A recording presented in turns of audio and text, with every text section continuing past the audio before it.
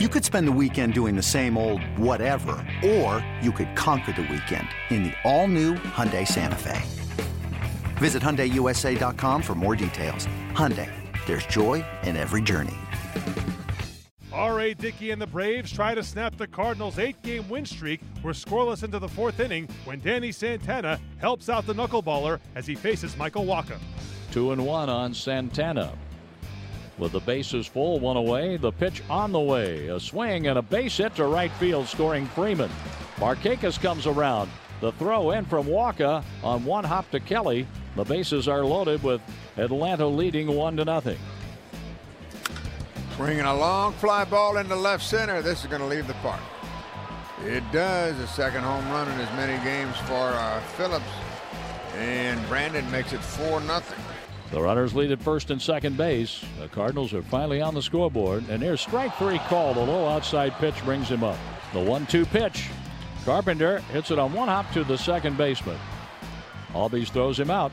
The Cardinals leave 2 on. They scored one time. And we're going to the 8th inning with Atlanta leading 5-1. Ramirez is ready. The runners go. The pitch is swung on and a ground ball to third. The throw by Phillips. Molina is out. The Cardinals leave the bases full.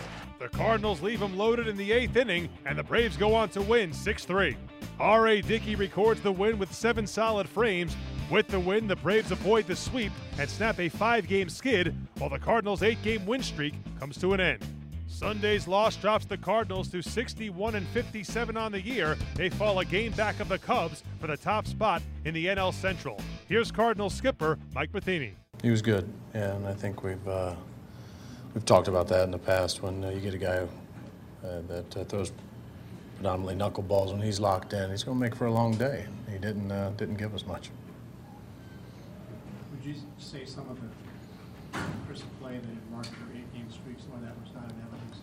Yeah, a couple mistakes, but once again, a lot of offense covers those up. We've had some mistakes, but they don't get talked about too much when we're scoring 8, 11, even 6 runs. You don't see as much of it, or it doesn't stand out as much. But yeah, we had a couple plays that could have been made today. But overall, it's been a very good level of baseball we've been playing, and now we got to start that right back up again. DeYoung has 31 total home runs, minors and majors this year. I mean, when does he cease to amaze us? I hope he doesn't. I hope he continues to just do exactly what he's doing and not try and do too much. And just he's got that gift of just staying very level. And there's a maturity to that that's beyond his years of experience. That I hope it's something that he can not only contain and maintain, but also pass on, because it's a great trait to have. He was even taking nice level sways against Dickey. He's never faced him. Yeah, I mean, I don't think he's faced too many knuckleballers, but just every guy has his own approach as they jump in there, as there's not one necessarily that's going to work for everybody. But he put together some good at-bats against a guy who had a very good knuckleball today.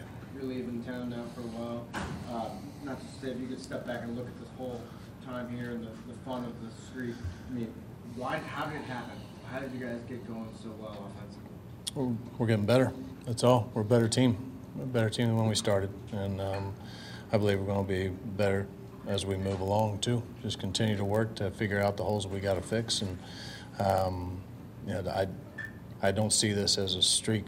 I see this as a level of expectation of how we should play the game as we go forward the rest of the way, as long as they let us play. So I'm excited to watch it continue when we take off on Tuesday. Is it fair to be like a little surprised because a lot of the guys we thought were going to be key contributors are at Memphis or even Peralta's not even in the organization anymore? There's new guys that have stepped in.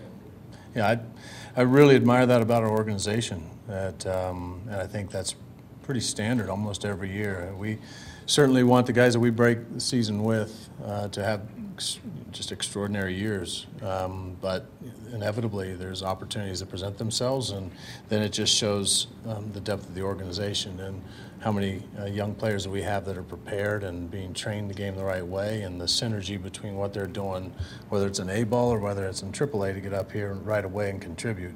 That's very special. So we've needed it this year. We've had some guys step up, but I also don't want them focused on, hey, this wasn't supposed to be my spot. I just don't want them to get anything beyond what they're doing right now. Paul DeJong and all the way across the board, Tommy Pham. They didn't make our team out of the spring, but they're doing a great job, and they need to be able to trust the fact that what they're doing is going to be able to help them continue to do what we need them to do the rest of the way. How did you see Walker do that? Yeah, it was kind of interesting without the swing and misses. Typically, once again, that is usually attributed to the bottom of the strike zone. He got a few pitches down there. That definitely makes the changeup better. But he had pretty good stuff once again. Just got into a couple trouble innings there in the fifth and sixth, and it just didn't give him an opportunity.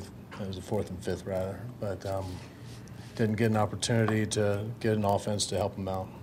What have you seen from Gucci over this winning streak? He's put together consecutive multi-hit games and really been putting together things consistently. Yeah, just a good approach. Not trying to do too much, and nice short swing. But I think we're seeing him learn. He's, as I say, our team's getting better. He's one of the guys who's getting better. He's learning the strike zone. He's controlling the strike zone better, and then not trying to do too much and being rewarded for a nice, simple, short stroke approach. The Cardinals will enjoy an off day on Monday. They will next play on Tuesday against the Red Sox at Fenway Park. Mike Leake will make the start. Hey, Rob Bradford here. You guys know I'm always up for a good MVP story, and one of the best stories is Wasabi Technology. Wasabi is the world's hottest cloud storage company, and it's become the go-to provider for professional and collegiate sports teams, including 20 Major League Baseball teams like the Red Sox and NHL teams like the Bruins and Vancouver Canucks. Even the Liverpool Football Club is getting in on the Wasabi action. So, why is Wasabi the MVP? Well, Wasabi was purpose-built to free businesses from skyrocketing storage costs and unpredictable transaction fees that the Amazons of the world are charging. In fact, Wasabi is up to 80% less than those hyperscalers and doesn't charge a cent for businesses to access their data. From Wasabi's AI-enabled intelligent media storage, Wasabi Air, to the industry's only cloud storage service with triple protection against cyber criminals, data deletion, and ransomware, Wasabi's taken the lead in driving innovation in data storage and helping sports teams to unleash the power of their data. Wasabi, another Boston-based championship team.